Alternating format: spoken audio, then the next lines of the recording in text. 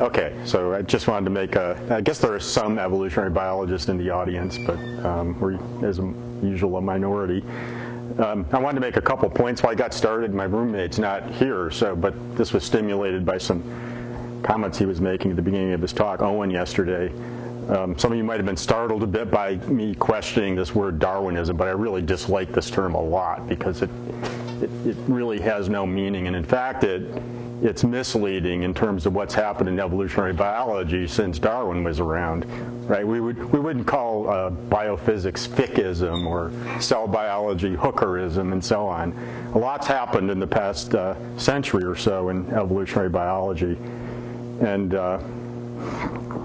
one of those things is that we no longer believe that natural selection explains all of biodiversity, certainly at the molecular level and the cellular level. And I find that nice because if all it was natural selection, the field's all over. It's just filling in blanks and coming up with stories. So we still have a lot of work to do to understand how evolution occurs at the molecular level and at the cell level, right? We have no real field of evolutionary cell biology for some reason.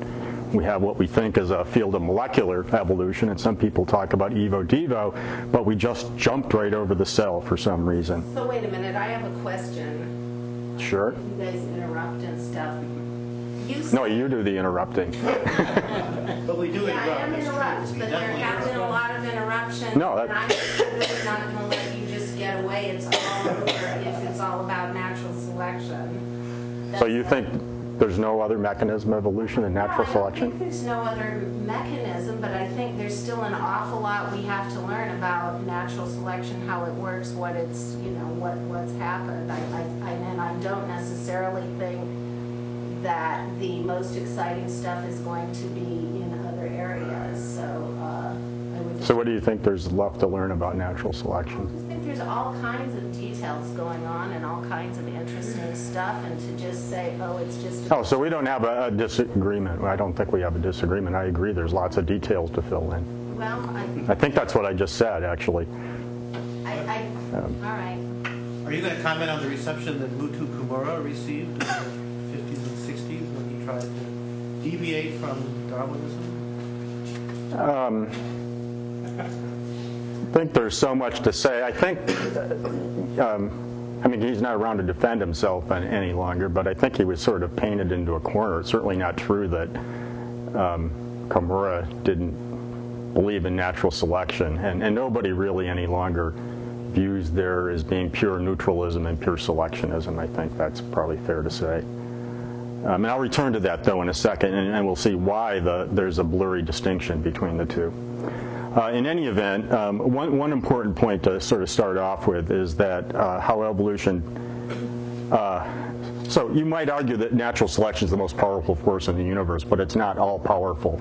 And the way natural selection operates and can't operate in certain contexts depends on the population genetic environment, which I just illustrated here as this triad of different factors that influence populations that are extrinsic to the processes of selection.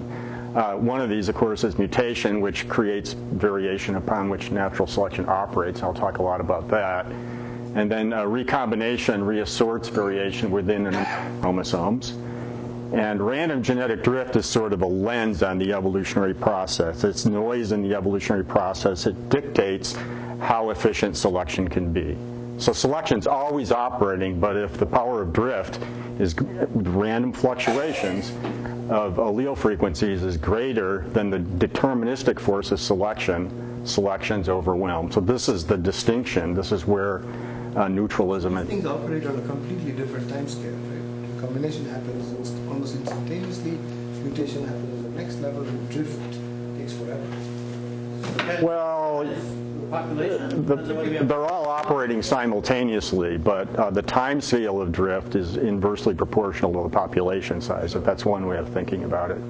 But it's always smaller than recombination, much smaller than recombination time. No, it's not, turns out. I'll show you some recombination results in a second. In fact, the power of recombination at the base level is weaker than the power of drift generally. So somebody before said that in lab experiments, selection can be very strong. So does that tip the balance? Well, if you increase the power of selection on anything, eventually, once it's the selection coefficient's higher. So just to back up for a second, very crudely, the power of drift we view as, for a haploid organism, is the inverse of what we call the genetic effective population size. That's not the same as the head count. It's usually much smaller than the total number of individuals for a lot of reasons, including the fact that some individuals don't reproduce. Okay, so as soon as selection operating at maybe in the molecular level you're thinking, it doesn't matter. As soon as the selection coefficient and whatever you're talking about exceeds 1 over 2n, especially substantially, then selection's running the show. If it's less than that, then drift is running the show. And there's this crossroads where they're both about equal to each other. And there's many, many cases in molecular evolution and cellular evolution where you're somewhere in that gray area. Another question, maybe you'll get to it, spatial migration, where does that fit in? I view that as, yeah, we could perhaps make that as a portion of this part of the pie here. But population structure influences the power of random genetic drift, right? It increases the level of drift within populations and then causes, in some cases, it can cause selection to be more efficient. Depends on the degree of gene action and so on. But by sequestering alleles in different populations, sometimes they can come to rise to the eyes of natural selection a little bit more easily. So let me, before I get into mutation, and eventually this is leading to issues associated with somatic mutation. That's supposed to be the connection with cooperativity here. Let me just point out what we do know about two of these three aspects of the population genetic environment. So if there's one law in ecology, it's illustrated here. I think it's fair to say we don't know why this pattern exists, but it certainly does. This is a log-log plot of the number of individuals per unit area as a function of the size of the individual. So there's 20 log differences on the y-axis there.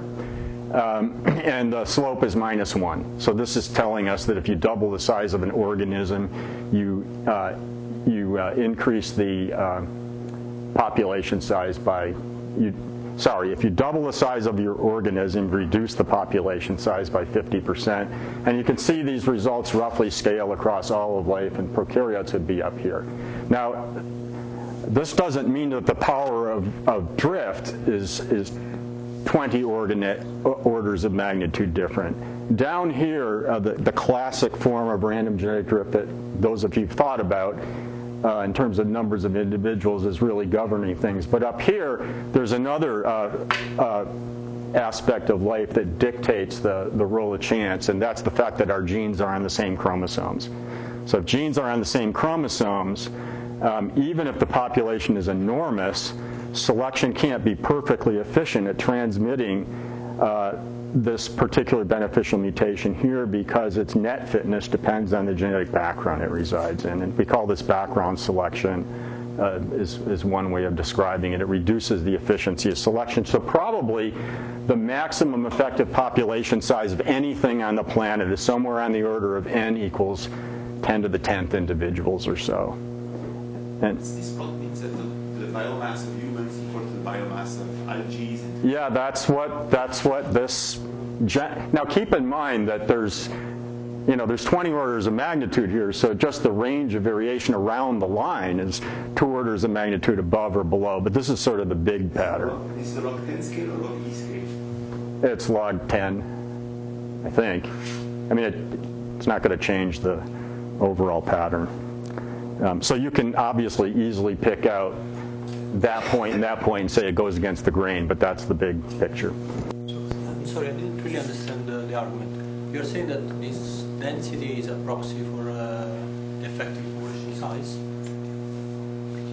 Yeah, so there's two broad classes of factors that influence the effective population size. One's the numbers of individuals, and the other is the sheer fact that genes reside on chromosomes.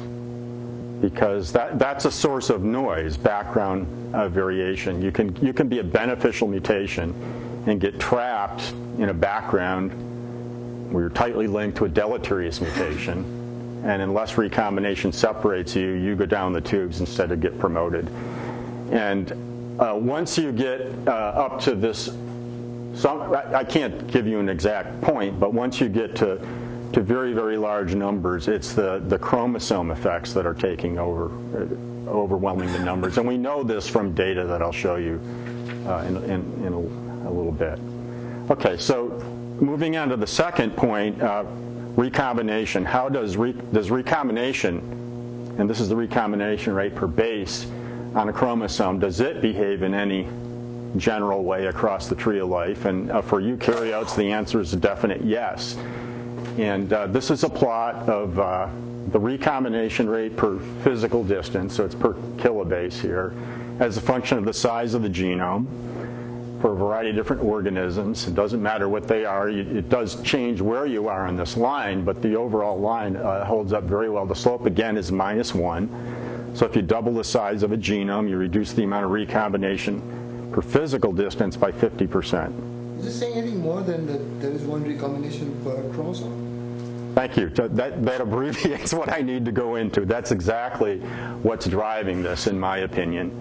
It's an interesting phenomenon, right? But this is genetics 101. We could have so these data come from high-density genetic maps, which we now, this is outdated by a couple of years, but we have high-density genetic maps for several hundred organisms now.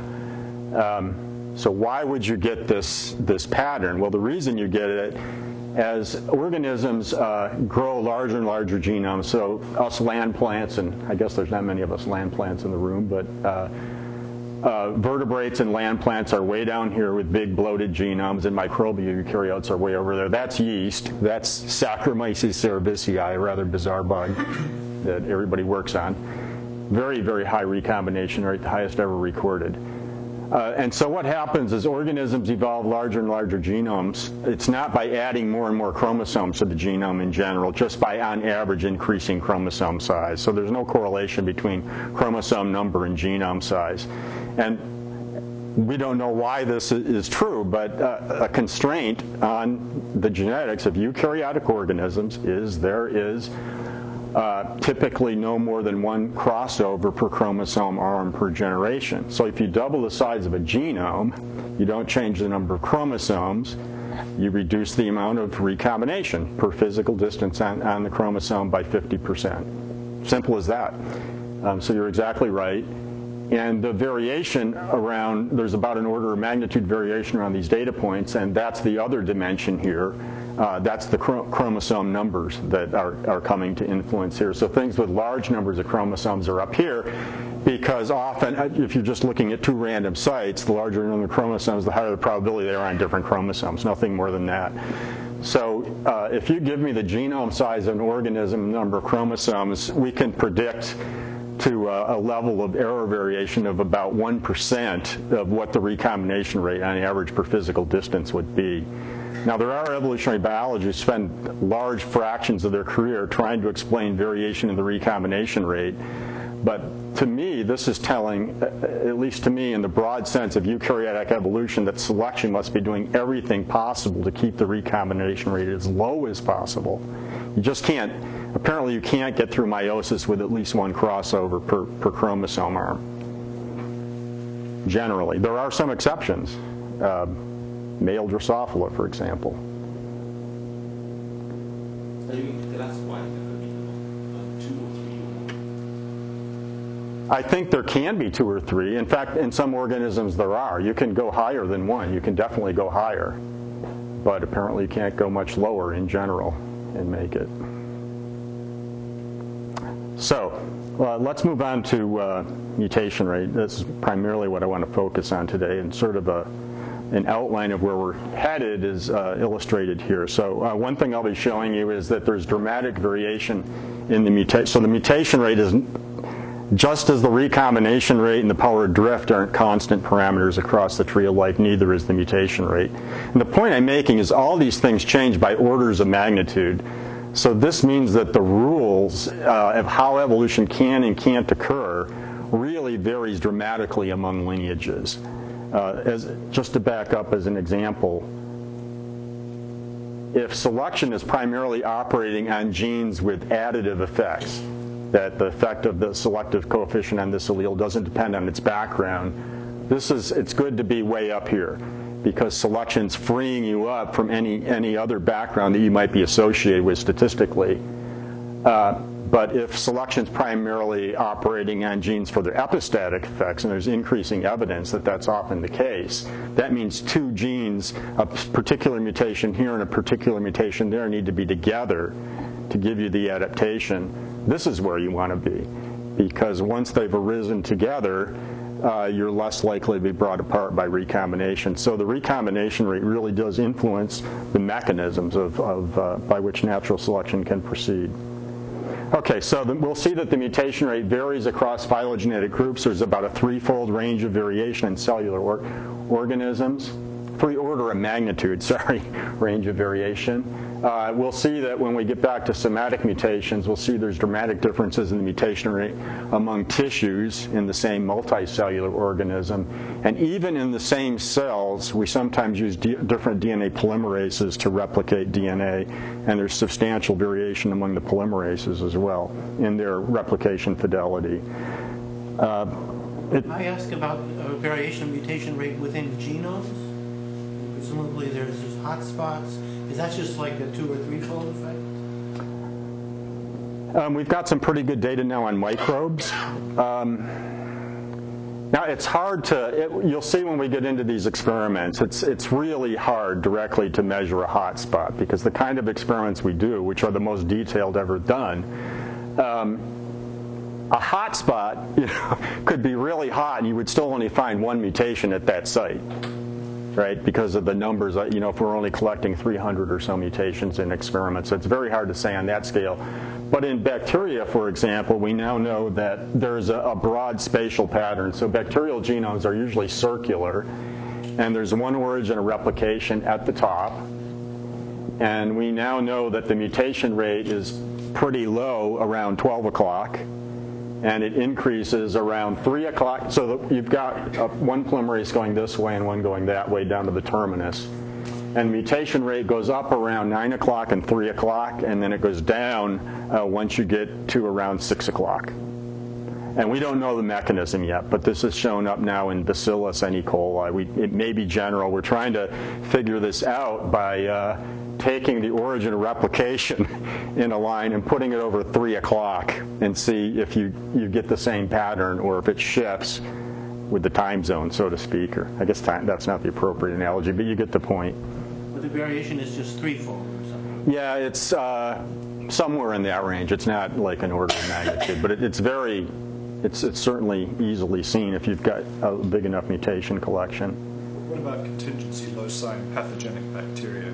We've got these microsatellites. Yeah, so microsatellites are sort of in a different class. I'm primarily going to be talking about point mutations, but yeah, if you happen to have a microsatellite or a homopolymeric run in your locus, that gets the replication machinery quite confused, and your mutation rate can go up at that particular position. Okay, so there's been a lot of speculation about whether mutation rates have been fine-tuned. As I said, there's going to show a 1,000-fold range in mutation rates, and you might say, well, everybody's been fine-tuned to have the mutation rate that maximizes the long-term rate of evolution.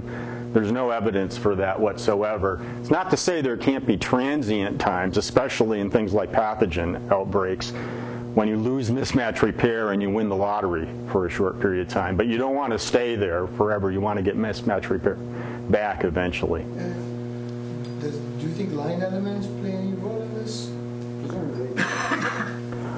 Well, mobile elements are, so you're talking about, there are many classes of transposable elements, and they're an added dimension to the mutation process. So again, I'm going to be talking primarily about point mutations, but and for many organisms, especially microbes, there are very few mobile elements, in some cases none. But for us, we're packed with mobile elements. 90% of our genome is remnants or current mobile. We're basically a walking bag of transposable element DNA. And so that jumps, and you'll see that humans already have a high mutation rate at the point mutation level. So adding that on increases our rate quite substantially. In terms of fitness mutations, mobile element insertions can be one of the more dangerous things around. In terms of evolution, if you look at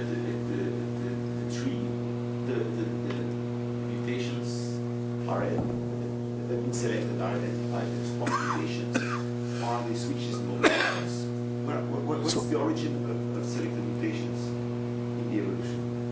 Well, the mutations that I'll be talking about, and I'll talk a little bit about the machinery. I mean, they're just errors in polymer of replication. Yeah, but the ones that are selected, the ones that have been selected during evolution, are they due to ancestor point mutation or to transposons? Can be either. I mean, occasionally. We know from many, many experiments the vast majority of mutations are bad, but we're here because the occasional ones are good. And even a mobile element can occasionally make a beneficial mutation. So natural selection just takes advantage of what happens to arise. Okay. When you say we, you mean the cells that came from your parents, not the microbial ecosystem that is most of your cells. Yeah, I'm talking about germline mutations, right? But we'll get back to some issues of somatic mutations that I hope people think about that will connect us with the multicellularity question. Project says you've got 3 million genes, actually. If you include the microbial. Protein coding genes. Yeah. Not 30,000, yeah. 23,000. And many of those, we need those symbionts with us. Okay, so we'll see that there's no evidence that natural selection, in fact, fine-tunes the mutation rate to some intermediate level. In fact, we'll see in a second that it's almost always driving the rate down to the minimum possible level. And the question is, why isn't efficient enough? And this gets back to the point of the limited power, frequently, of natural selection. In fact, you can make better polymerase molecules in the lab to do a better job of copying DNA than we have in some organisms. And given that most mutations are deleterious, then you're left with the question, why hasn't natural selection been able to push things to perfection to a greater degree? And it is a degree that varies among organisms. So what I'll be discussing initially is this thing I call the drift barrier hypothesis for the evolution of the mutation rate. But this applies to any kind of adaptation, from the molecular level to the cellular level to the broad phenotypic level of an organism. And this gets back to the point here is that once natural selection is refined in adaptation to the point that the next adaptive mutation has a selective advantage less than the power of drift, you've reached the drift barrier. And so what this predicts is that the smaller the effective population size, the more limited natural selection is going to be in promoting the refinement of adaptations. Is that related to the quasi-species idea, or that's a separate? I think that's a separate issue. The quasi-species idea is really related to the maximum mutation rate you can tolerate. And that's actually related to this issue that the vast majority of mutations are deleterious. And so once your mutation rate, we'll get back to that. Why don't you put a place mark in that, because that's related to the relationship between genome size and mutation rate evolution. So I'll actually get back to that in a little bit. Okay, so to put everybody on the same page, let's try and understand how selection does operate on the mutation rate. And some of this theory goes back to Kimura, and so this is an example of selection in Kimura's early work, and we've done some additional tweaking on the theory, but I think it can all be understood in a fairly cartoon fashion. So imagine you have an asexual population. So the point I'm going to be making here is selection on the mutation rate is in a downward direction, but it's generally a very, very weak force, even in asexuals, and we'll see it's even weaker in sexual species. So imagine you have an asexual population. This is an idealized situation. There's really no such thing as an absolutely asexual population, even in bacteria, but that's another story. But you can approximate it, and it makes the point here. Now we have a sublineage that arises in this population that's a mutator. It's got some, maybe even weak elevation in the mutation rate, but as a consequence of that and the fact that this is a clonal sublineage, individuals that descend, so that's the mutator allele, it could be at any one of hundreds of loci that influence the mutation rate. As a consequence, this lineage will start to build up an excess number of deleterious mutations relative to the average number in the population. Okay, so delta U is the increased mutation rate in this sublineage. And the way natural selection works is that it will remove S is the selective disadvantage of an average mutation. And so any individual with one more mutation, that will be the rate at which it's removed from the population. This is like an input-output diagram. You could use this for a nutrient budget in a lake if you wanted. And you'll eventually reach some equilibrium level. This clonal lineage will expand and diversify. And it will eventually reach some equilibrium level of excess deleterious mutations compared to the other individuals in the population. And it turns out that's nothing more than the ratio of the input to the output, delta U over S. Okay? And this should be intuitive, that there's more coming in, but S is the power at which you're eliminating mutations. So that's the excess number of mutations. But we want to know how this clonal lineage is feeling it. And so this is one of those nice things in population genetics where things are initially messy and then everything cancels out. So we have to multiply the number by the effect and the S cancels out. And so what this tells us is that the selective disadvantage of a mutator allele is simply equal to the increased genomic deleterious mutation rates, completely independent of the effects of the mutations. Okay, and that's simply because as the effect goes lower, the number goes higher, and they balance out completely. So if there was one mutation, say in a DNA polymerase or a mismatch repair locus, a damage repair locus, you can imagine that this delta U in this mutator can be a very, very low number, easily down in the order of 10 to the minus 6 or so. So this is telling us that selection is a weak force. It's pushing the mutation rate down, but it's not incredibly strong with respect to point mutations in the repair machinery. Now, it gets even worse if you're a sexual organism, because in a sexual organism, you don't ever get to build up to this number, because now you're a mutator allele. And so all selection on the mutation rate, it's an indirect effect. It's due to mutations that you're creating at other loci that influence fitness. Now, if you're a sexual organism, most of those mutations are going to rise on different chromosomes. And in an average of 2 generations, they're going to segregate away from you as the mutator.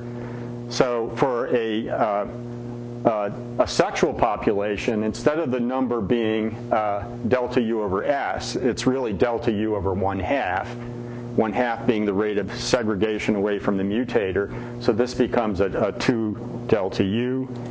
And now the S doesn't cancel out. And we know from plenty of empirical work that S is on the order of 10 to the minus 3, 10 to the minus 2. So the bad news is that most mutations are deleterious. The good news is that most of the individuals, they're not lethal on average. Most of the effects are mildly deleterious. But this means that selection on the mutation rate in the sexual population is on the order of 100 to 1,000 times weaker than it is in an asexual population. So now let's move on to the drift barrier hypothesis. And again, I want to make the point that this doesn't just apply to the mutation rate. It applies to any character in any population. So suppose you have an allelic series, and we're moving to the right to higher and higher fitness alleles, and then... Can I ask you a question? Does that explain why even yeast has to go through, likes to go through a diploid phase? Where it's trying to, because otherwise it would just live as a haploid all its life, right? But then it would accumulate. Yeah, well, I guess I won't go far out on a branch and say that's to... Remember, that by going sexual, you actually reduce the amount of selection on the mutation rate, right? But most of them are deleterious, so presumably you just... You'll shed the mutations, but on the other hand, in terms of selection on newly arising mutations that influence the mutation rate itself, you'll be weakening selection against them. Michael, what do you see as driving in both directions? So selection is weak here. Driving the mutation rate down is the cost of producing deleterious mutations. Is that what you're saying? But driving it up, cost of fidelity, or and what? Yeah, so you could flip that theory right over. I gave you the selective disadvantage of a mutator. You can flip it over completely, and you can use the same argument for the selective advantage of an anti-mutator. Okay, just change the sign. So that tells us, too, that it's hard to promote an anti-mutator, okay? Unless its effect is enormous. What about the persistence for thousands, tens of thousands of generations of the mutators in the Lynch lines? That's the way experiments are done. Those are tiny populations, for one thing. I mean, the only way back, I mean, I believe that most of his mutators are mismatch repair losses. And so the only way back is, I don't remember if his are deletion. If they're deletions, there's no way back. If it's a point mutation, though, you have to wait for an appropriate back mutation in the small number of individuals to restore it. It's as simple as that. You might have thought, though, after all of this time, that the accumulation of deleterious mutations, they're 100-fold mutators. I think the first ones came up. Well, let's get back to this in a second, because I'll talk about the E. coli. The E. coli mutation rate itself is pretty low, although it would be 100 times higher in the mismatch repair knockouts, roughly. In fact, I guess I'll show you some data on that E. coli mismatch repair effect. Can you say what you mean by allelic series? Yeah, so you could just view this as being some progressive series of alleles going across. The low fitness allele would be over here, and a higher one would be over here. I'm sparing you making, this could be a network or something, but let's just, to try and, for explanatory reasons, let's try and keep it linear.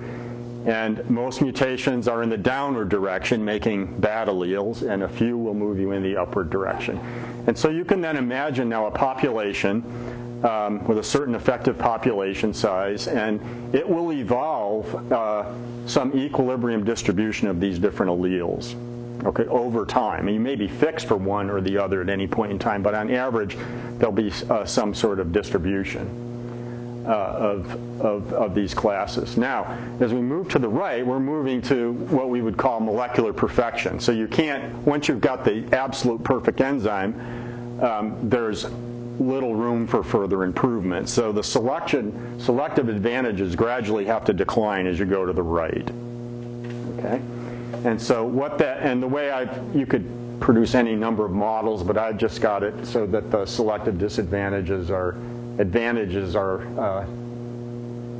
it's an exponential model, let's just say. So that's how much room you've got for improvement to start, but as you get closer and closer, you can think of the selective advantage of the difference between that distance and the distance for the previous allele. That's all I'm saying. And so when you stretch this out and plot the selective, these are the selective advantages of the alleles as you move further and further to the right. They necessarily decline because you're approaching molecular perfection.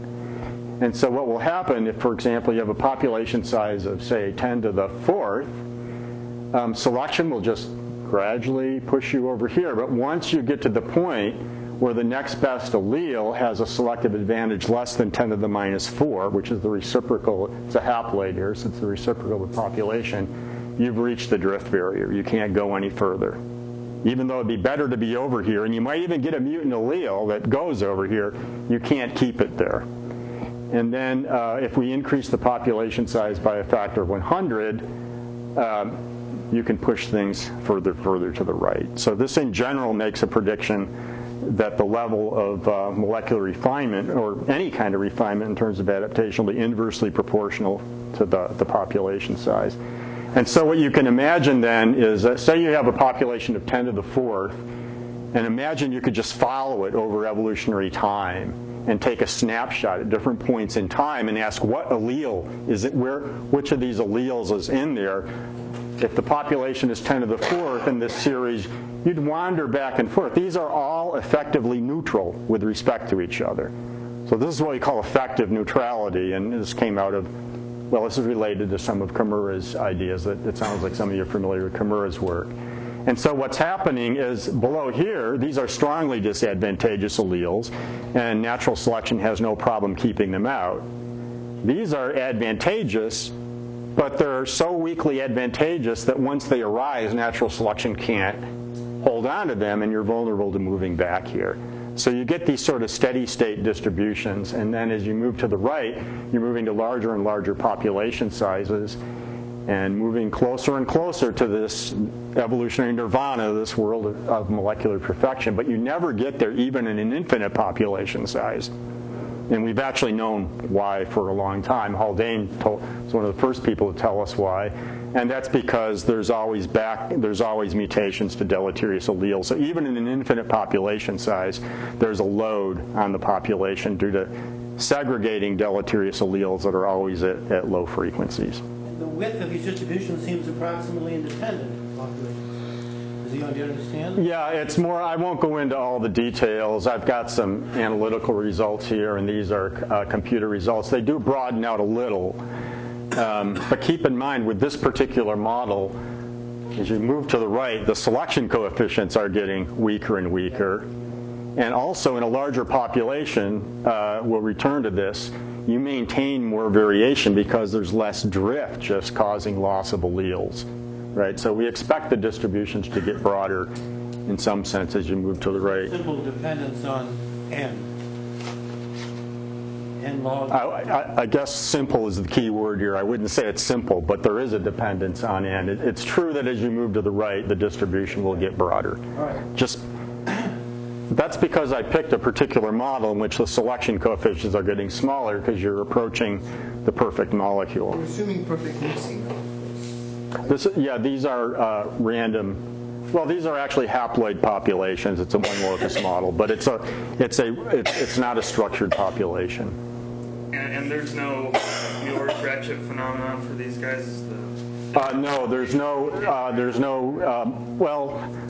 Mueller's-Ratchet because it's a single locus model. There's selection against these really bad alleles. Right, but you're not accumulating other mutations in the background. In reality, if this is asexual, over a long period of time, these guys would probably go extinct. And well, these will all go extinct, maybe. You'll get to the point where the population's large enough so the back mutation rate may rescue you. But yeah, there's none of that going on in this particular analysis. Okay, so to think about how this would apply then to the mutation rate, again, we have an allelic series, and let's see. Red would be a mutator allele. As you're moving farther and farther to the right, your mutation rate's going up, so that's bad. And as you move farther and farther to the left, that's a lower mutation rate, that's good. So suppose we start with a effective size of 10 to the 5th. This would be something like a vertebrate population or a land plant population. And we start with a state where the mutation rate's very, very high, and it wanders down and it gets in this gray area and it gets stuck. And then we start here with a red rate, and it gets gradually wanders in there, and the gray area stays there forever. And the green starting conditions, we're in this gray area, and we stayed there forever. And down here, we start with a very, very low mutation rate. And lo and behold, the mutation rate increases. Now, some people have argued for the adaptive nature of mutation, and it's good to have an optimal mutation rate. But keep in mind, there's no beneficial mutations at all in these analyses. The only reason this is going up is because the advantage of these guys is so weak, selection can't hold the mutation rate down. So all these guys get up into this gray area here, and that's the drift barrier. And then if we increase the population size by 100, the gray area moves down by 2 orders of magnitude. It's just a change in scaling due to the population size. So the prediction is for the mutation rate, it should decrease. It should be inversely related to the effective size of a population. And we'll show you some data on that in a few minutes.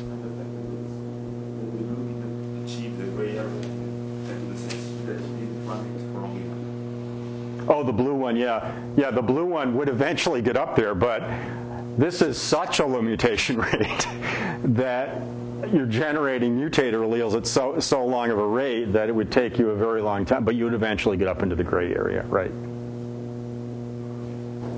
And these are stochastic simulations, of course. If we started with another one here, it would follow a different path, but it would eventually get up there. If you try to relate that to version time, because the number of generations is huge, and 6. So does it make sense? I wouldn't worry too much about the time scale here, because part of that is just happened. Time scale here, of course, is a lot shorter. It's just a function of what mutation rates I happen to use in the. I'm just trying to illustrate a general principle. Can you use this to understand the mutated phenotype in cancer, where effective population size goes down because everything is cloned locally compared to?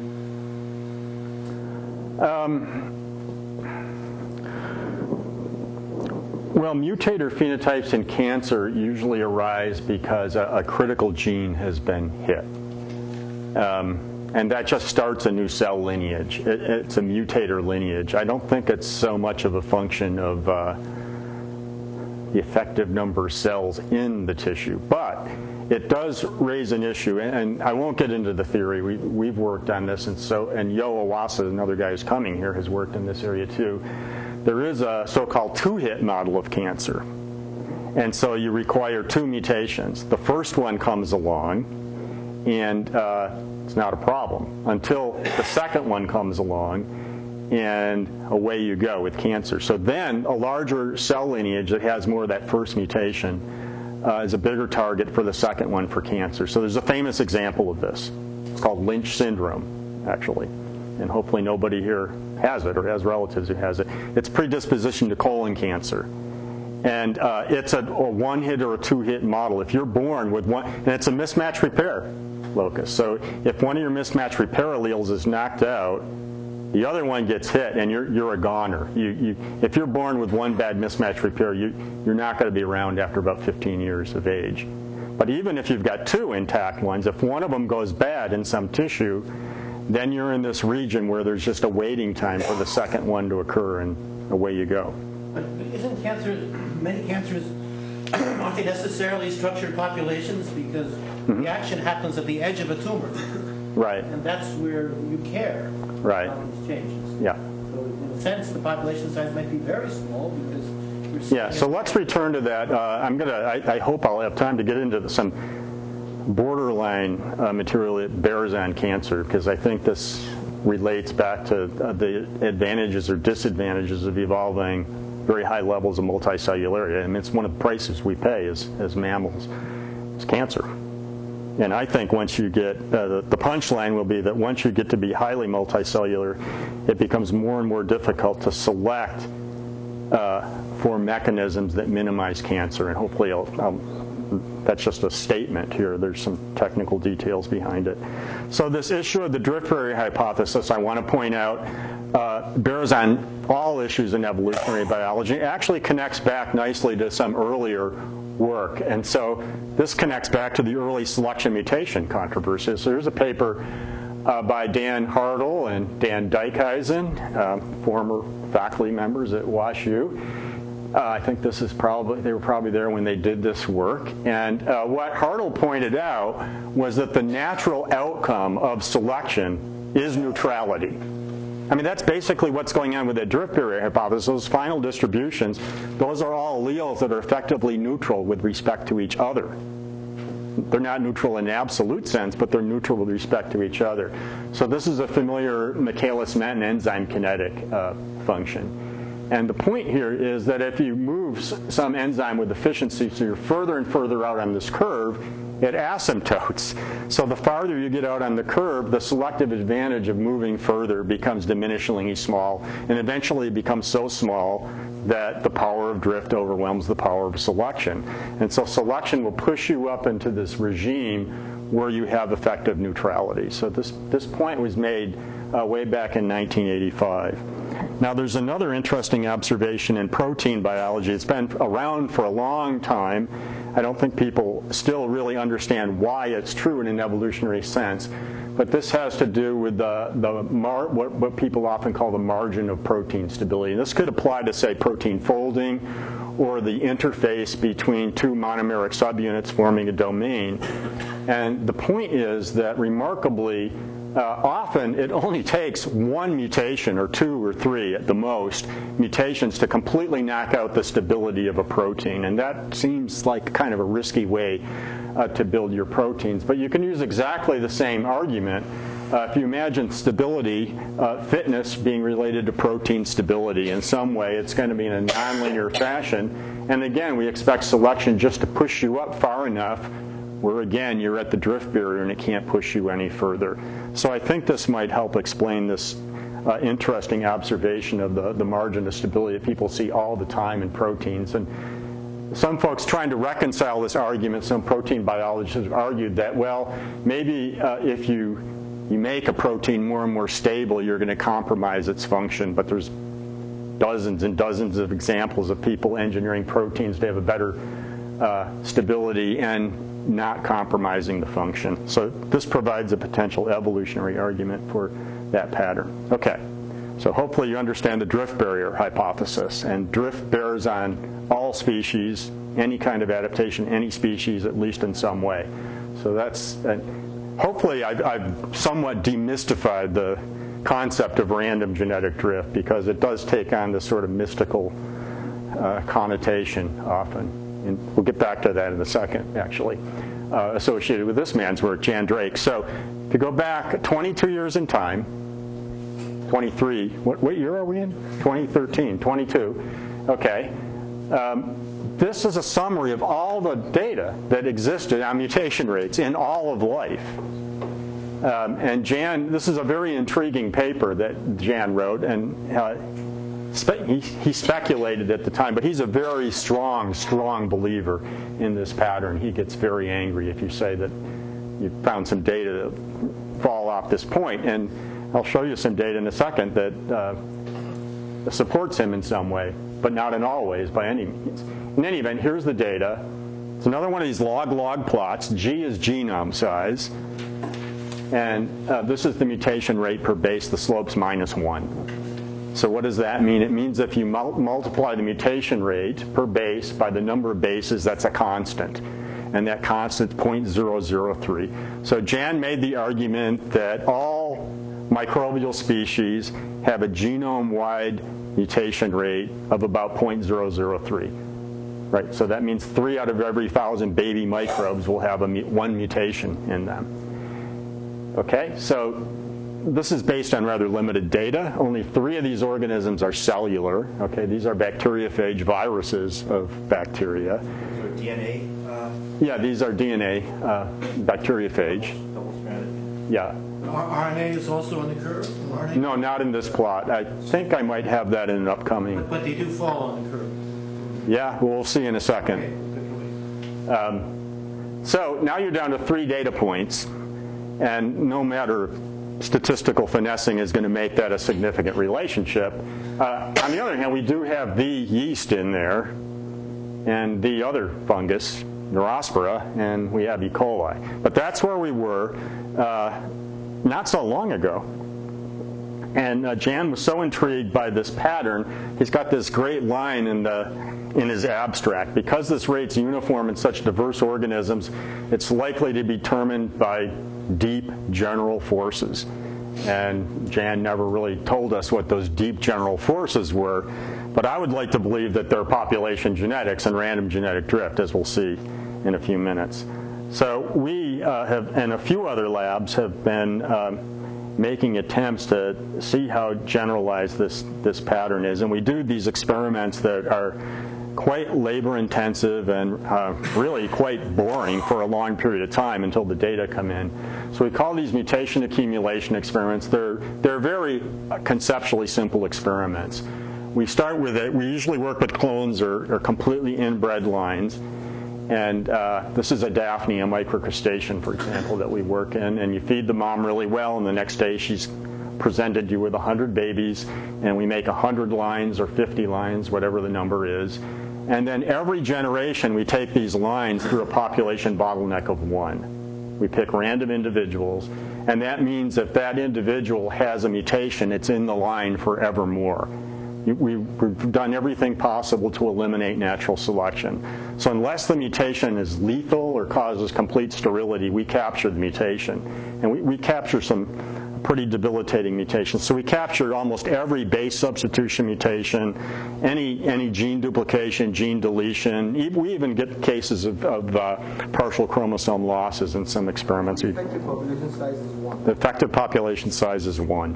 And we don't care if we eliminate lethals. Lethals are irrelevant to a natural population. Is there genome duplication? In one of our yeast experiments, lo and behold, as the experiment proceeded, there was actually partial genome duplication. but we were able to pick that up using the techniques that I'll mention. So if you don't believe, I mean, we really do capture. Some of these experiments go with metazoans can go for 300, 400, 500 generations. And for bacteria, we usually try to get out about 3,000, I guess we're now shooting for about 5,000 generations. But these are just it's just sort of a cute photograph of two of the lines at the end of an experiment with C. elegans, the elegant nematode. So that's what an elegant nematode is supposed to look like. And these guys are just lying on petri beds of E. coli. You know, they're having their food brought to them, and at optimal temperature, and you know, they don't have anything to worry about. These mutants would probably last a few minutes in your local compost heap or your local pill bug that they hitch rides with. So here's a big rotund one. Here's a really bizarre one with a kinked tail and a protruding vulva. That's where their eggs come out of. You get strange behavioral mutants that, you know, all kinds of stuff that would normally be debilitating. So we capture everything. Some of the eukaryotes we've done this work with are illustrated here. We've now done the plant, and we just finished the other plant. Daphnia work we've got completed now. Yeast we did quite a while ago on C. elegans. And I'll return to this work on paramecium because this bears on issues of germline somatic separation in a neat way. And we're in the midst of doing a diatom. If anybody else has some good eukaryotes to do this work with, let us know. We're trying to do this. I know you guys did dictyostelium, and I have a visitor from Turkey who decided she wants to do dicty too, so maybe someday, although your results are disheartening, they fit in well with the overall data. That could be a very long experiment. But basically, we need organisms that we can put through these, they're easy to grow in the lab and put through bottlenecks. We're not... Sorry to interrupt. I know that Jeff Townsend has done some of this with Drosophila, sort of for a targeted read, but do you know to what extent, do you know how long those have gone, or if they've yielded anything that could be used? Yeah, we haven't touched Drosophila. Well, we've got a paper coming out on flies, but in general, we don't touch Drosophila because there's enough Drosophila biologists that are out there. It'll just get done. We don't have to do it. And Peter Keatley, for example, has been involved in this using some lines that David Houle developed, a former guy from my lab. And we actually sequenced a bunch of Houle's lines, too. Interestingly, the two lines, the two genotypes, this might get back to your point. No, I guess you had a different point. The two lines of Drosophila, natural isolates, had about a very significant fourfold difference in the mutation rate. So, you know, it doesn't mask out these order of magnitude changes, but there's certainly variation for the mutation rate among genomes. So now we're trying to extend this, we're not trying, we are extending this kind of work to a very large number of bacterial species. So we want to stretch out to the extent possible Drake's relationship and see if it really holds across all microbes. So here are the bugs that we're doing. It covers the entire range of variation in genome size in bacteria, which unfortunately isn't all that large. The smallest one we've got is a mesoplasma that I'll show you in a few minutes. It's got a genome less than 1 million bases. And then the biggest one that we've got going, this is in collaboration with Greg Bellis's lab, and you heard a little bit about Myxococcus yesterday. And that's as big as we can go. All kinds of bizarre ecologies and what have you with these bugs. We've got a couple interesting ones. These guys that live in nuclear reactors, so those are going to be pretty interesting. We've got some that are symbionts. We try to avoid pathogens here because we don't want the lab technician to get sick doing these experiments. But we do have some collaborations going with a few other labs who are willing to do the pathogens. So we've got results coming in now on cholera, for example, and Pseudomonas, I think we're doing sort of with you guys at this point, and so on. So the list is big. The main thing we're trying to cover is the full range of genome size, but also the full range of AT composition. I'm not going to show you results on this, but so far every organism we've ever looked at has biased mutation in the direction of A's and T's. Very biased, even GC-rich genomes. So we're trying, if there's any generalia that's emerged from this kind of work, that's one of them. And I have a standing offer, if any of you have your favorite, a really favorite microbe that you really like, that you're willing to streak and plate 50 plates for about 3 or 4 months. We'll then sequence 50 lines at the end of the experiment. So that's what we do with these. We try to keep them out for about 5,000 generation cell divisions. That's enough to get somewhere on the order of 300 or 400 mutations. And then we just sequence the whole genome. We sequence each to 100x coverage. So there's absolutely no errors in finding the mutation rate. Mutations. Distinguish synonymous, non-synonymous. Oh, no, we get everything. We know the whole genome. We have the whole genome sequence. And then, I'll show you in a second. Analysis, you don't really care. Well, we always test that because if there's selection operating on the lines, you might expect the rate of accumulation of non-synonymous mutations to be less than the silent, and we don't see that. And that's just further evidence that these are colonies, but if you do the math, and there can be selection in a colony over a period of 10 generations, but when you do the math, the problem is that most of the mutations that will have arisen in the colony will, by the numbers game, will be late in the colony growth, and there's not time for selection to eliminate them. Huge degree of tolerance to tRNA. Right? They must have huge variety of tRNA frequencies in their genome. Mm-hmm. So not every synonymous mutation has the same. Oh, yeah, well, when we look at synonymous, we're usually focused on fourfold redundant sites. In any event, we find very little evidence that selection's operating in these lines. It's probably enough to eliminate maybe 2 to 3% of the mutations. You can figure that out if you know the average selective effect of the mutation, you know the genealogy, and we've done that. So there's always going to be a little bias, but it's trivial compared to the error variance in measuring the rate. We have no molecule. I thought we had one at one time, but I guess you're right. So maybe you would like to push some plates of a molecule. Spiroplasma. Yeah. So anyhow, the point that I'm making is it makes sense if we're going to do this work. It makes sense. We don't care what the organism is. So we like to getting this provides a permanent resource for anybody working on an organism because it's a catalog. It tells us this is what the null pattern of evolution at the molecular level would be in these bugs. So if you have an organism you think would be really useful, as I said, we don't care that much about which species we're doing.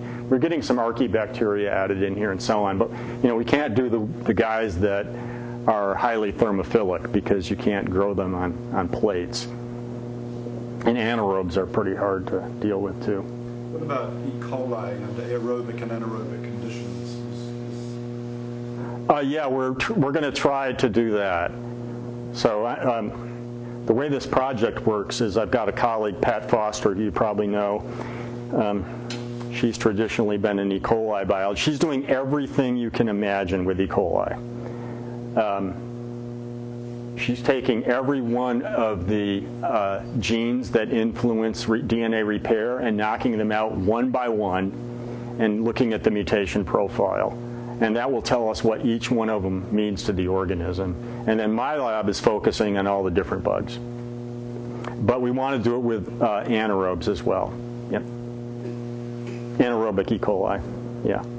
Okay, so here's what you get at the end of one of these experiments. This is what we call a wheel diagram, so you probably can't see it all here, but this is the end result of an experiment with a soil bacterium, Bacillus subtilis. And there's 50 rings around here, and each black dot is the location of a mutation. So you can sort of look at this, and maybe you can't see it too well here, but you can sort of see some spatial patterning. It's harder to see the spatial patterning unless you've really souped up the mutation rate, which we do by knocking out mismatch repair. But anyhow, here's the results of Bacillus. 50 lines. They went for 5,000 generations. We harvested 450 mutations, and the mutation rate is about 3 times 10 to the minus 10.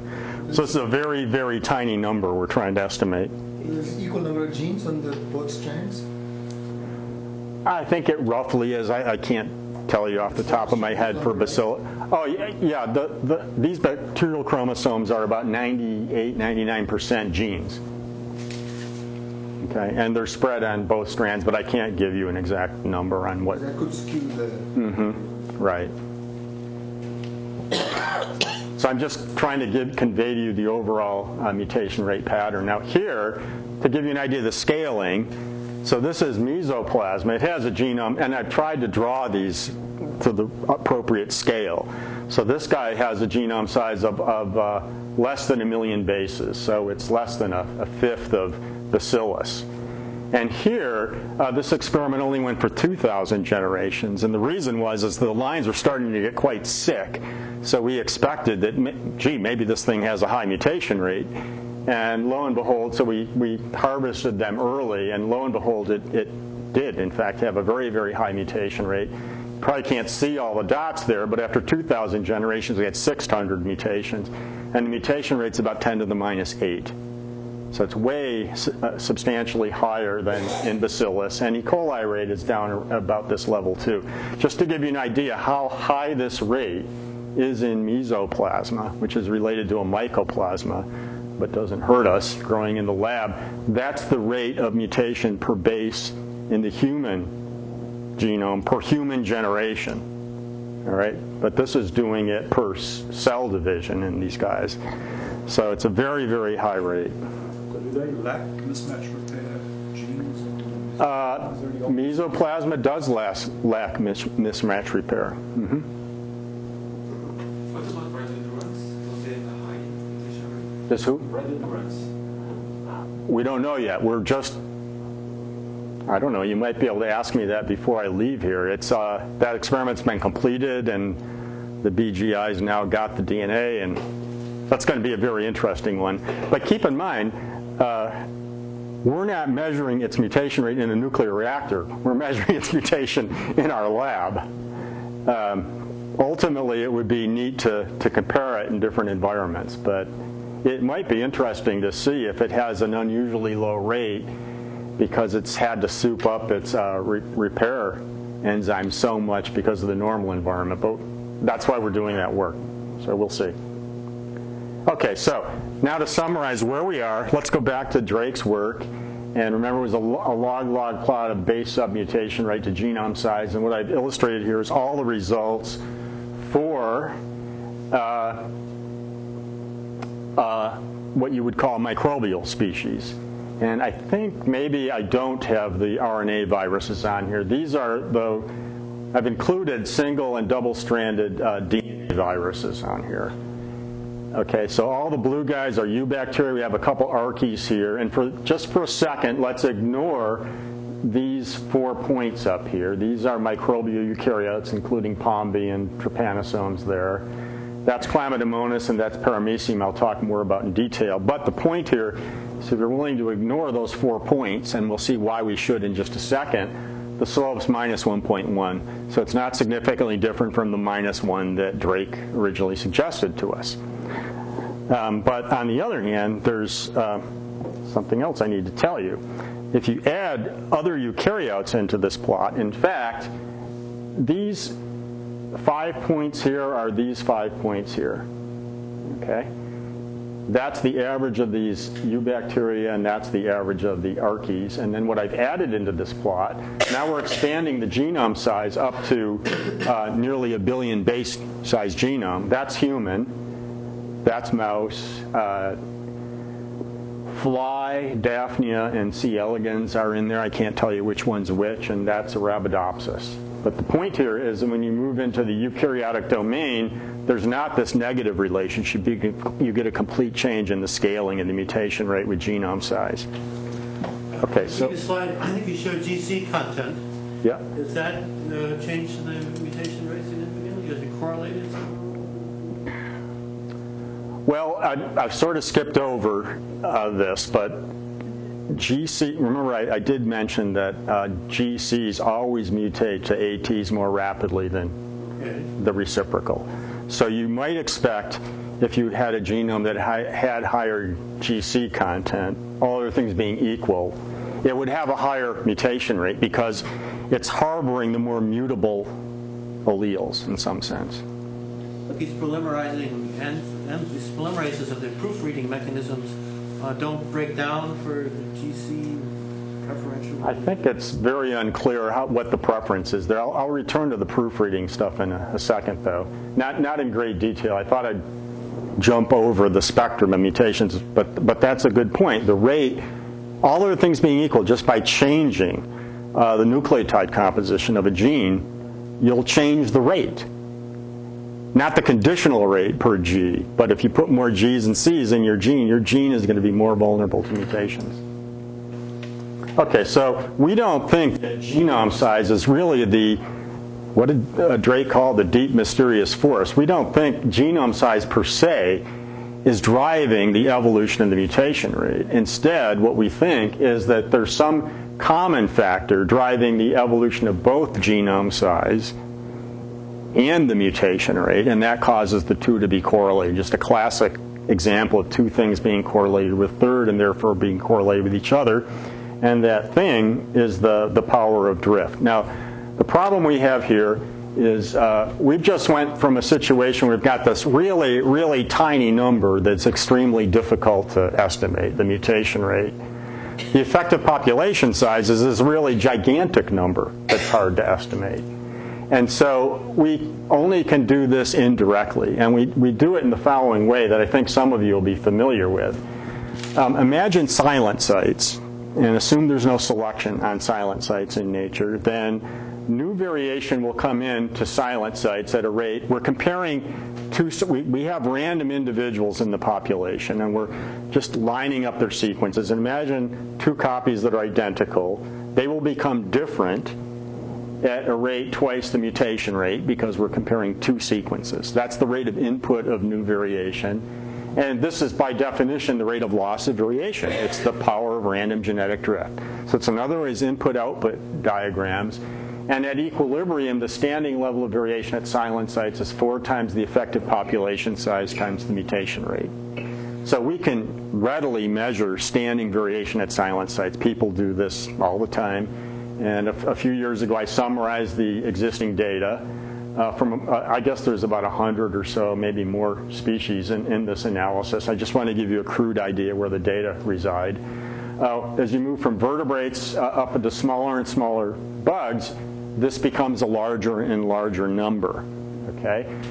We humans have the lowest level of standing variation of anybody on the planet has been studied in detail, despite the fact that we have a very, very high base mutation rate. So U is large in humans, but N is low compared to other organisms. Now, a long-standing puzzle has been, well, this should increase linearly with effective population size, all other things being equal. So isn't it peculiar that the standing level of variation is only maybe 100 times higher in a microbe than it is in invertebrates? Surely the population size is more than 100 times higher, right? The effective population size long-term for humans is about 10,000. So if you multiply by 100, and that's a bacteria, you wouldn't even be able to see the colony of bacteria of 1 million cells. So Richard Lewontin many years ago called this the paradox of variation. Why is it that as you increase the population size, the variation doesn't go up? Well, the reason it doesn't go up is because as N goes up, selection is more efficient, and natural selection drives the mutation rate down. So it isn't in all other things being equal. This isn't staying constant with an increase in... Variation does go up, just as go up linear. It does go up, that's correct, but it doesn't go up linearly. Yep. And have people made a much slower rate than you might naively expect. Make a log plot of that to see the actual variation versus the effective population? Yeah, I guess you could make it, because as I'll show you in a second, well, it's going to be much less. I mean, you already stated the case, really. But what we want to do now we know U for a bunch of organisms, and if we have this measure of standing variation, we can factor out U and get the effective size. And so we then want to ask the question, now if we compare the mutation rate for these different bugs with the effective population size, what's the pattern? The prediction under the drift barrier hypothesis would be a slope of -1. And I've gotten 2 sets of data here, and both cases the slope is not significantly different from -1, but there are 2 sets of data here. The blue data points are all for bacterial species, and the black data points are all for unicellular eukaryotes. So there's Neurospora, for example, Plasmodium, Chlamydomonas, there's our Paramecium, and so on. So what? Is there some way to estimate effective population size from sex chromosomes versus autosomes because they have different effective? Yeah, you could do that. That's right. And so for sex chromosomes, the equilibrium level of variation is no longer 4 NEU. It's, depending on the system, it's somewhere around 3 NEU for an X chromosome in an XY system because there's XY and XX. Could you look at that and figure out both mu and E? Yeah, you can do that. It gets a little bit hairier because the total effective population size is a function of the female, what we call the female effective size, and the male. And that starts to enter when you're talking about sex chromosomes and things. There's quite a bit fewer data on sex chromosome. But you can, yeah, absolutely, you can do that. You could do it with mitochondria, too. I guess, if I understand correctly, the mutation rate was estimated from the experiments you just described, right? Mm-hmm. Which had the population size, which was 1. And you assume that the timeline of the experiment is not... Oh, the timeline of the experiment's not long enough to change the mutation rate, yeah. I think we can safely assume that. You don't interfere with some... One way we can test for that is you would see some lines that would have become mutator strains, for example, and have unusually high rates. And I think we've only ever seen one line that looked like a significant outlier. I mean, they're not terribly long experiments. Okay, so the puzzle that we have remaining here is why these two sets of data. So what this is telling us is for the same effective population size, apparently selection can drive down the mutation rate more if you're a eukaryote than if you're a bacterium. And why would that be? Well, that would be because there's one thing we've left out of the equation here. Remember, selection is not operating on the mutation rate per base, really. It's operating on the mutation rate per genome, right? Because it's an indirect effect of all the deleterious mutations that are being produced elsewhere in the genome. Now, if there's more genes to break in your genome, you're a bigger mutational target. So we expect selection to be able to drive the mutation rate down further in these guys than these guys because they have roughly 2 to 4 times as many genes. So when you scale the mutation rate now, you simply take the mutation rates that I showed you before, multiply them by the amount of coding DNA in the proteome, everything, all the data become unified into one plot. And not only that, I've added additional data here. Before I just showed you the microbial data, but now we've got all the data for the 5 eukaryotes that we have good, multicellular eukaryotes that we have good rates. And there they all are. So this is the number of mutations arising in protein coding genes in a genome per generation. So for us mammals, it's up around 1 per genome. And that doesn't include all the silent site mutations. So a newborn human has probably on the order of 100. You're all mutants, many, and me included. I have a Hox gene mutation. I'm not making this up. We have about 100 mutations as newborn humans, okay, that our moms and dads kindly passed on to us. So there's a unifying explanation. So all the data seem to fit together really well. The 2 major determinants of the mutation rate are the magnitude of random genetic drift that a species experiences and the total number of significant coding DNA in the genome. If instead of taking the total amount of predicted coding DNA based on current proteomes and you just take the total amount, can you get any interesting information about miscalculations or erroneous annotations of what the effective proteome actually is? So what I'm going for is we have what we think is an effective proteome base that we can compare with some genome, but I'm wondering about the possibility that regions that we think are non-proteomic actually are coding. Yeah, no, I don't. Yeah, sorry. Maybe I should clarify. We're just using the amount of protein coding DNA as a surrogate. But if you think of other parts of the genome, so generally the amount of tRNA-associated DNA in a genome is strongly correlated with the amount of protein coding genes. We don't really know yet about all the non-coding RNAs, but all I can say is just using if they just scale with the protein coding DNA, then nothing's going to change in this pattern. Okay, so I need to get moving on. So if this kind of thing, this drift area hypothesis were a general explanation, we ought to be able to see the evidence at the level of the actual replication machinery of things getting worse in eukaryotes versus prokaryotes. And for those of you who aren't aware of it, this is the way we replicate our DNA in a cartoon fashion. We start with a thing called DNA polymerase, and they're usually pretty good. You're marching down. If you've got an A there, you want to put a T in there, and you make an error about 1 in 10,000 times. But fortunately, we have we're like Microsoft Word. We have a spell checker. So our polymerases have evolved a proofreading domain.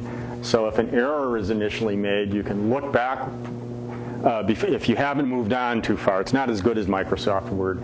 But if you've got an error there, you can look back, and proofreading domain can fix things up. But even that's error-prone. We have a third line of defense called mismatch repair mechanism. So if you've gone on, now you're left with a bubble in your DNA, and mismatch repair can detect those and make a change as well, although there is an issue of knowing which one's parental and which one's derived, right? And we won't get into that. E. coli folks have worked that out pretty nicely for their bug, though. So those are the 3 molecular lines of defense against mutation. And a lot of work has been done on these polymerase enzymes because of their importance to genome stability. And so I've summarized a lot of the data on the error rates base misincorporation rates associated with the various DNA polymerases and the usual suspects. So unfortunately, we don't have a huge phylogenetic range of data here. We have the bacterium, again, the fungus, and then we have mammalian tissue culture. Most of our replication is carried out by 1 or 2 major polymerases that copy about 98% or so, 97% of all our DNA during replication. So they're the ones that are responsible for the bulk of housekeeping when we replicate our DNA. And if you look at the error rates in yeast and mammals, they're substantially higher than they are in microbes, no question. Now we also have another we have a strange way of replicating DNA that might be a remnant of the so-called RNA world. When we start to replicate, have to lay down a little RNA primer. And that's all associated with things like Okazaki fragments and so on that some of you will know. And then that RNA primer later has to be removed and filled in with a DNA primer that I'll just call the primase. So it fills in a patch that's equivalent to maybe 1% of all genome replication. So by definition, selection cannot be operating as stringently on a polymerase that's involved in fewer DNA transactions than another. So we expect these to be more error-prone than the major polymerase, and indeed they are. And they're much more error-prone in the eukaryotes than they are in the prokaryotes. Now, in the bottom panel, I've summarized the replication fidelity data for all polymerases that we have data for. So E. coli, for example, has 5 polymerases, and some of you will have heard of these as sometimes they're called error-prone polymerases. And there's a good reason for that. They have high error rates. And there's been a raging battle going on with people who work on these things in bacteria as to whether these have maintained high error rates for adaptive reasons. So these are often elicited only during extreme times of stress. And some of these polymerases, if you have a damaged piece of DNA, they're the only way you can get through and replicate. So you have to pull them in. And they have higher error rates. So these are used even much less frequently than the primases. The point I'm making here is that you don't have to invoke selection for a high error rate to win the lottery ticket during bleak times to explain these high error rates. Selection is going to be operating on the replication fidelity much less strongly on these than these than these. So this is actually the expectation, is that the error rate should in fact be higher. Now, these bugs can't live without them because they're the only way to get through a damaged base. But in getting through them and filling in the space, they make a lot of errors. And then you see the same thing with these high error-prone polymerases in yeast and humans. We have one polymerase that has an error rate of 10%. Okay. So mismatch repair, what about that as a third line of defense? If you go back and look at these numbers, these error rates are pretty high. Now, the total mutation rate's the product of all these error rates together, but the initial stage is typically around 10 to the minus 4 before you get to proofreading, and then proofreading improves things by another maybe 2 orders of magnitude. Somebody was asking about proofreading earlier. Then what about mismatch repair? This turns out to be pretty easy to do to estimate the mismatch repair error rate. The way we do it is we do the kind of mutation rate experiments we just mentioned, and we go in, take the same line and knock out mismatch repair, and then measure the mutation rate all over again. And the difference between the mutation rates tells you how many so-called pre-mutations are being caught by the mismatch repair and prevented from going through. And if you do these experiments, when you knock out mismatch repair, go really fast. They're done in a month. You just can't keep the lines alive if you're bottlenecking them. And so here's E. coli, the Pat Foster's results, 2 times 10 to the minus 10. If you knock out mismatch repair, it goes up over about 150-fold. And that means mismatch repair is fixing everything but about 0.7% of the pre-mutations. And so we've got data on this from a number of different bugs. We did this with C. elegans, for example.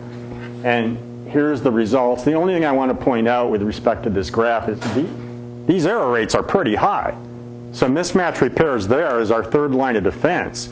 But it's not all that accurate, and it's certainly not as accurate as the early polymerase stages. And this makes sense, too, because by the time you've gone through the first polymerase stage, then the proofreading stage, there's not that much for the mismatch repair enzymes to do. So selection has to be weaker in operating on them. I'm surprised that the fission yeast is 6 times higher. I wouldn't, at this point, I wouldn't make too much about the comparative data here because all these have a lot of noise. But on the other hand, they're all uniformly greater than about 0.01. That's the point I want to make. So a lot of these data are taken from the literature, and some I think are probably not that reliable, but they are very, very high and consistently high error rates. I want to point out one more thing with respect to errors in organisms, and I do want to get into the somatic mutation issue just to provide a way for people to perhaps think about things, since that's what the focus of the meeting is. But one thing I want to emphasize here is that genome misincorporations, replication errors, is just one of many, many kinds of errors that we're confronted with. We also have the problem of transcription errors and translation errors. So when we make mRNAs, that's not an error-free process by any means, and probably translation errors are even higher. So we're trying to figure out what these rates are, and the null hypothesis is that they'll be much higher than the replication error rates because these errors are transient. In general, you don't pass on your transcripts, at least for very long, to your kids. They're not inherited. So selection has to be weaker on the transcription and translation error rate. And this is not an easy problem to solve. But translation errors cannot be, in principle, they could also result in replication errors. Yeah, there can be a feedback, yeah. Yeah, so if you have a transcription error in a polymerase, that's right, yeah. Is that how strong is that feedback? No, it's not known. I mean, in general, when we measure these mutation rates, we have no idea why they're occurring, right? We don't know which. I mean, an odd thing in E. coli is there's, I think, about 17 of the main DNA polymerase molecules in a typical cell. Those error-prone polymerases that aren't supposed to be used in a healthy cell, they're in about 300 copies. One possibility is that most mutations in E. coli happen because an error-prone polymerase falls down on the DNA instead of the normal polymerase transiently and makes the mutation rate. We just don't know. Okay, so how do we get at this transcription error rate problem? This is a really, really difficult problem. We've been struggling this for a couple of years. I won't go through all the failures of doing this, but I'll tell you how we do it. Now, you might think, okay, we want to get the transcription error rate. This is going to be easy. You just isolate a cDNA library, you sequence the cDNAs, and all the errors are transcription errors. But the problem is that, as any of you do DNA sequencing know, that the error rate of sequencing is about 1 in 100. Sometimes you can get it up to 1 in 1,000, never better than that these days. And the problem is the transcription error rate's not that high. So that means if you just do a raw sequencing and look at a cDNA library, all the errors are, for all practical purposes, are sequencing errors. So the way we do this, you have to replicate your experiment, like we always do in science. So the way we do this, and it's not so easy at the molecular level, we isolate our mRNAs. And then as usual in sequencing, we fragment the mRNA molecules and they get random breakpoints. And then what we do is we glue oligo tags, random oligo tags. So we have random 8-mers. So they provide barcodes for these guys. Okay, and then we linearly amplify off the mRNA. So we go through one round of amplification to DNA, make cDNAs, and we actually now pull these off with beads and then do another harvest and another harvest and another harvest. That means that we've replicated the production of cDNAs that will sequence from individual mRNA molecules. And that way, if you sequence enough, when you go back to your data, then you can find sequences that have the same breakpoint and the same oligo. In fact, we put the oligos on both ends now. And if you find that, there's no question it came from exactly the same mRNA molecule. And when you do that, you'll get a population of sequencing, and it'll usually look like that. There'll be these little errors sprinkled all over the place. Those are the sequencing errors. But then occasionally you'll find a situation where every one has the same change at the same position, and those are the true transcription errors. And so this is a lot of work. And it's taken us a couple of years to get to this point. And one worry here, if you're going to do this with a multicellular organism, is I think this works really well, but what else might this be? You're working with a multicellular. Pardon? You have to do this for every fragment. Well, we don't do it with every fragment. You have to sequence deep enough so you have replicates for sure. So you have to do a lot of sequencing. Yep. The comparison there between 1 and 2, one is your genome reference or something? This and this? Yes. Oh, we would map these back to a genome, but this is just meant to be some mRNA somewhere, and this is another. I'm just trying to illustrate. Almost everything looks like this, and occasionally you get that. You do that on the multiple rounds of amplification, on the cDNA or on the RNA? On the RNA. We're linearly amplifying off the RNA. That's what makes it even harder.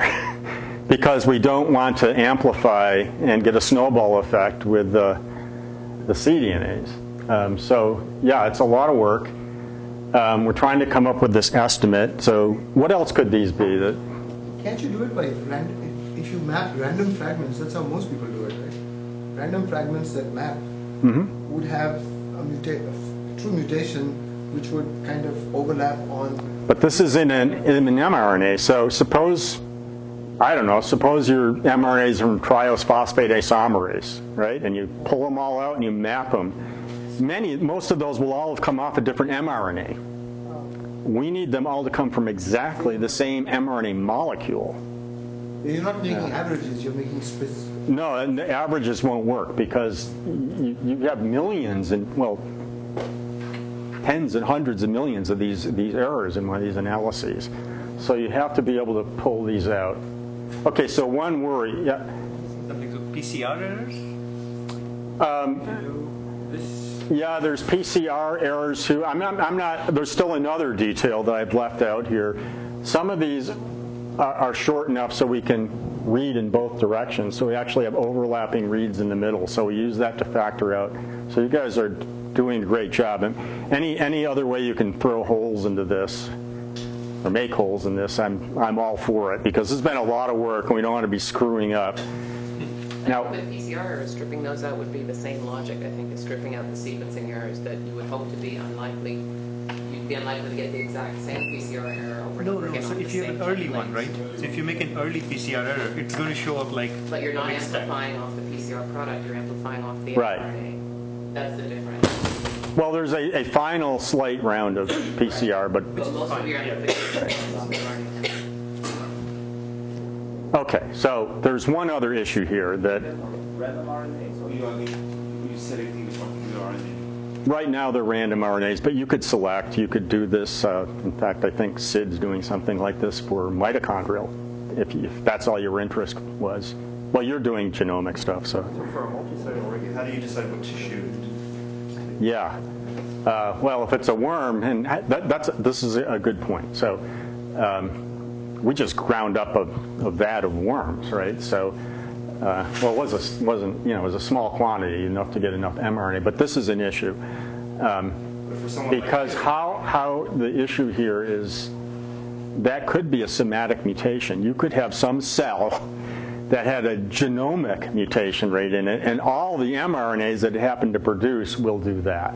Cancer. Okay, so what our hope is, and so here's our estimate of the rate to give you some numbers and why we think this isn't a problem. But if you were going to grind up mice or something, a whole mouse, it might be a bigger problem. But so here's what the rate is. So the transcription error rate for C. elegans is about 10 to the minus 5.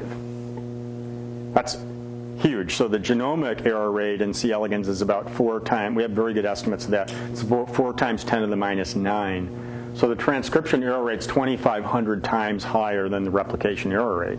So it qualitatively in the direction that if you just multiply this rate by the average length of transcripts, it's sort of daunting. What it means is in a worm, about 3% of transcripts have an error in them. Now the translation error rate is probably higher than this, so it's easily believable that about 10% of protein fragments in organisms have errors in them. And something like a ribosome, probably every ribosome has an error in it. So those are the numbers. So I think it's good news in some sense that this rate is this high. If the somatic mutation rate were 10 to the minus 5, we wouldn't be here, right? If you do the math and think about how many mutations would be in an average C. elegans cell at maturity. So, but I'm going to show you some somatic rates now, just to give you an idea. Should you do single cell sequencing just to check what the somatic rate is from different parts of it? You can do that. You could do that in principle, and we've figured out ways to isolate single cells now. That's going to require a lot of sequencing. It's not so easy with a worm because you have to actually isolate individual cells and things, but that's something we'd like to do. I think the real challenge would be getting enough mRNA from a single cell to do repeated rounds of first-strand synthesis.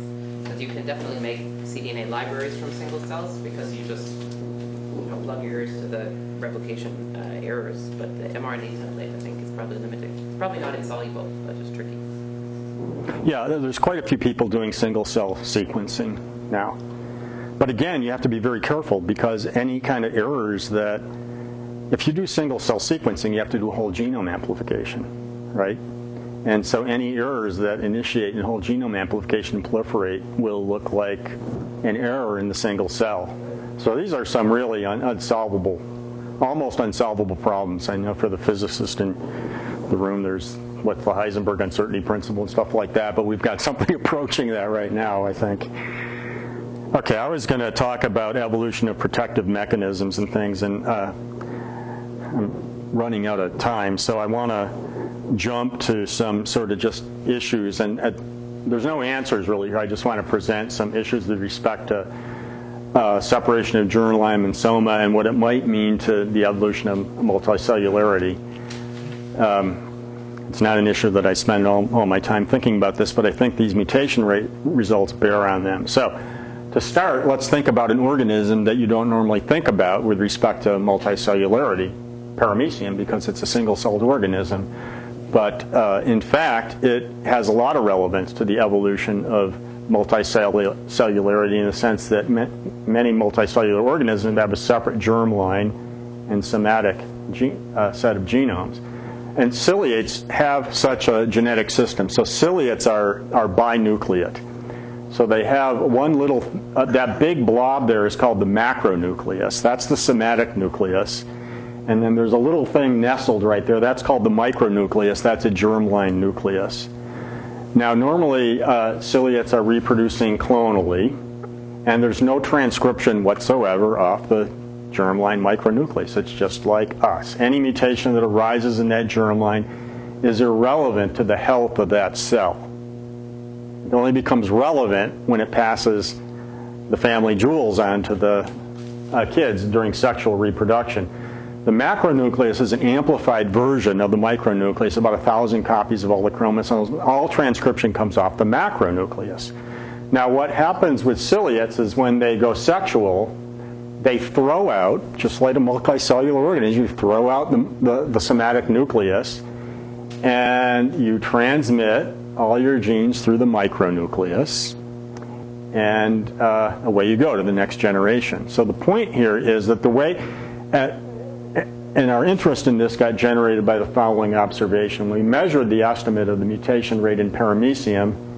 Remember I showed you this set of results before, this scaling, and we did this experiment with paramecium. I think we bottlenecked them like 2 years, and finally we just said, okay, let's just assume they're going to make moi, and there's surely enough mutations in here. Let's just get this over with and sequence them. And we were expecting around 300 or 400 mutations, and we found about 30. And we're very careful about this. We sequence at very high depth and so on. And the mutation rate turns out to be very, very low, and it puzzled us for a little bit. But in fact, this is exactly what you expect for paramecium. Because remember, when selection's operating on the mutation rate, it's operating in the mutations and their cumulative effects in the next sexual generation, right? There's no selection. In fact, this is the reason we started the experiment with paramecium, because we knew we could accumulate mutations completely in the micronucleus because there's no selection on it whatsoever. And they don't get expressed until you have 100 before they go sexual, and there's about 100 generations between them. And when you account for that, you bring paramecium right back up to where it ought to be. So ciliates are kind of a neat organism to think about separate genetic effects operating on the somatic nucleus and the germline. It's not a multicellular organism, of course, although there are some multicellular ciliates.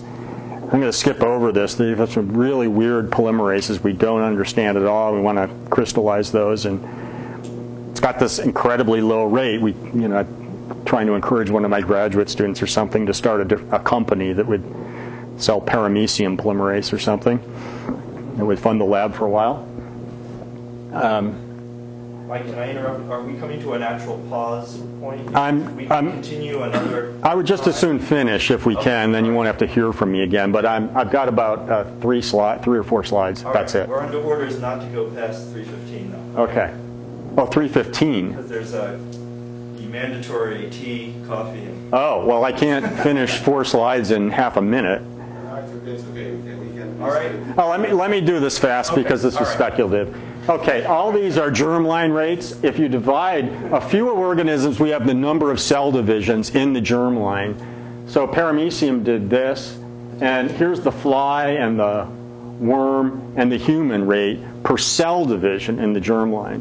So even though the human rate is very high per generation, we have over 100 cell divisions in the germline, so we're actually pretty good at the cell level. But this is what selection's operating on, and it gets accommodated by bringing the rate down per cell division. Now that's the germline rate, and here's the connection, I hope, with issues that you guys are interested in, multicellularity. One can also estimate mutation rates in somatic tissues in a few key organisms that have been engineered. So there's a line of mice, for example, and this is used mainly in ecotoxicology. They're called big blue mice, and they're not blue and they're not big. But what they have is a lax Z construct. So some of you may be familiar with the way people measure mutation rates in E. coli is a lax Z construct. And it makes blue versus white colonies. You don't need to know the details, but there's been several hundred of these put on the chromosome of the mouse. You can harvest the tissue after X amount of time, put the lax Zs back in E. coli, and E. coli will tell you if the lax Z has mutated. So it's a reporter for tissue-specific mutation rates. here's the germline rate in the mouse. And people have harvested various sort of generic tissues in the mouse. And the main point I want to make is the rates are substantially higher. This is, well, they're all taken out to the same time period. But the amount of mutations accumulating in somatic tissues is substantially higher than it is in the germline itself. Testes might be expected to be a bit higher because this is sort of just a ground-up testes, which isn't just the germline cells. But this is important because these mutations may be directly influencing the fitness of individuals. This is again mutation normalized per generation of the cell.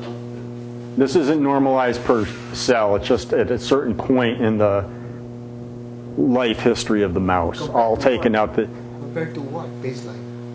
Compared to the original cell in the liver, or compared to the germ? The mouse starts out one cell. Every cell starts out identical.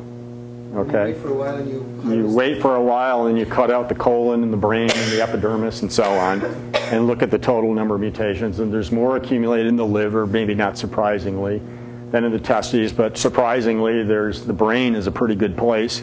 Usually the women in the audience have a good explanation for why the brain is operating like the testes. But the brain is a highly metabolic organ, so it's somewhat surprising. But the number of generations. The number of what? Generations. Not in the mouse. You can measure telomere length presumably, right, for each of these. You could do that. Yep.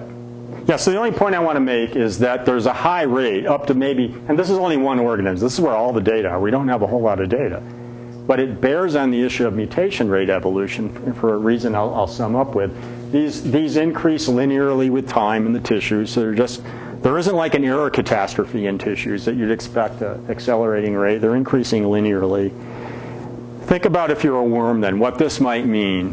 And what I'm trying to tie this back to the beginning when I talk about what selects on the mutation rate.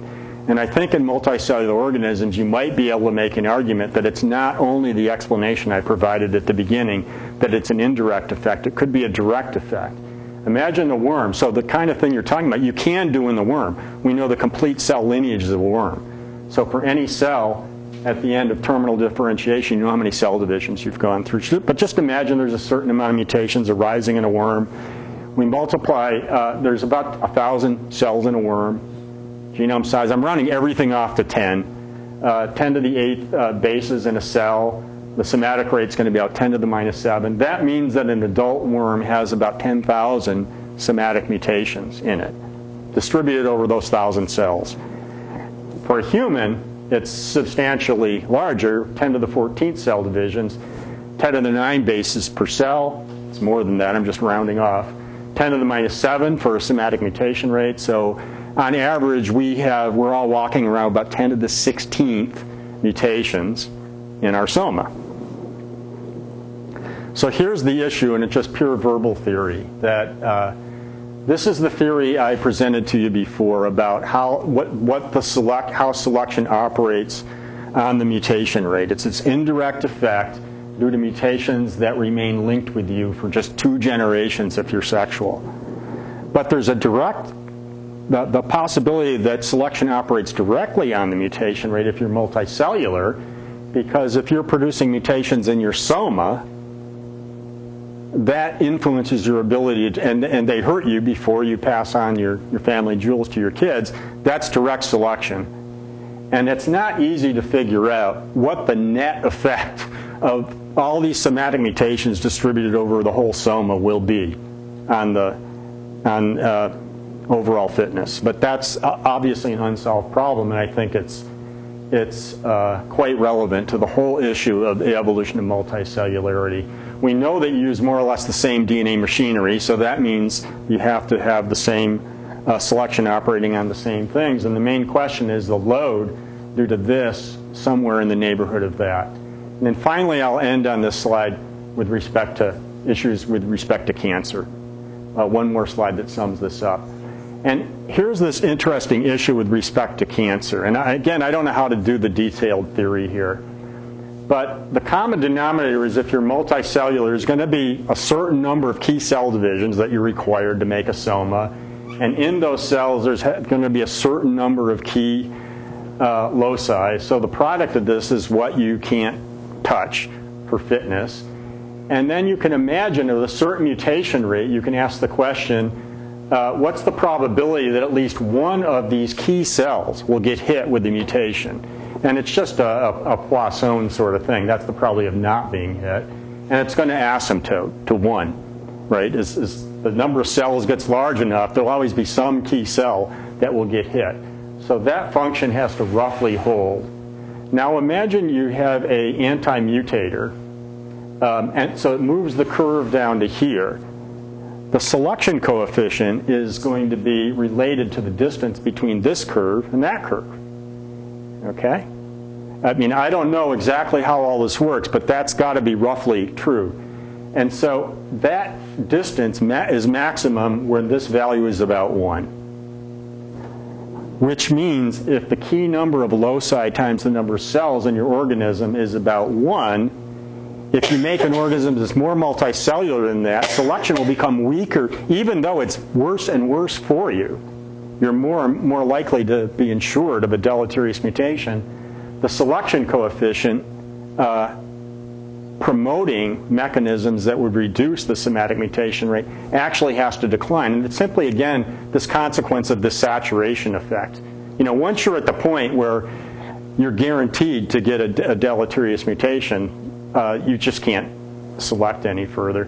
So it raises this interesting question whether, how this relates to issues like really substantial issues of the evolution of multicellularity, like in a big mammal like a whale, for example. Maybe once you've added enough cells to your soma, you're just stuck with something like cancer. There's just no way, even though it's not good for you, obviously, if selection's pushing you to be multicellular for purely ecological reasons that overweigh the issue of cancer, this is just some baggage that will come along. So the pure speculation, but I think it's relevant to the whole issue of the evolution of multicellularity, because generally we're always talking about the advantages of multicellularity, but there are at least some disadvantages. And sorry I went over. I didn't realize I had your last I think so, yeah. Let's take one question and move all the other questions to the period. Yes. So as far as cancer goes, there's Peto's paradox, which is that there's not nearly as much cancer as you would predict per cell division. Yeah. Thought on that? Not much. Other than that there might be some, it's sort of a haphazard collection of observations. But the idea is that the liability of, say, a whale or an elephant to cancer is about the same as a mouse. That sort of sums it up, right? Yeah, I don't have it's called Peto's paradox, I guess, for a reason. Could that be because we find out a lot about cancer until it's basically, we could be full of tiny cancers right now. But I think what it does prompt is some studies of the molecular features of polymerases and DNA repair enzymes in organisms of different body plans. I think that would help get at the answer. I mean, if the observation's correct, then there must be something pretty amazing in the whale tissue because of the number of cell divisions they've gone through that protects you. Let me announce there's 2 talks tomorrow and also our group dinner tomorrow night, so sign up on the wiki, please. And let's thank Mike again for giving us something to talk about.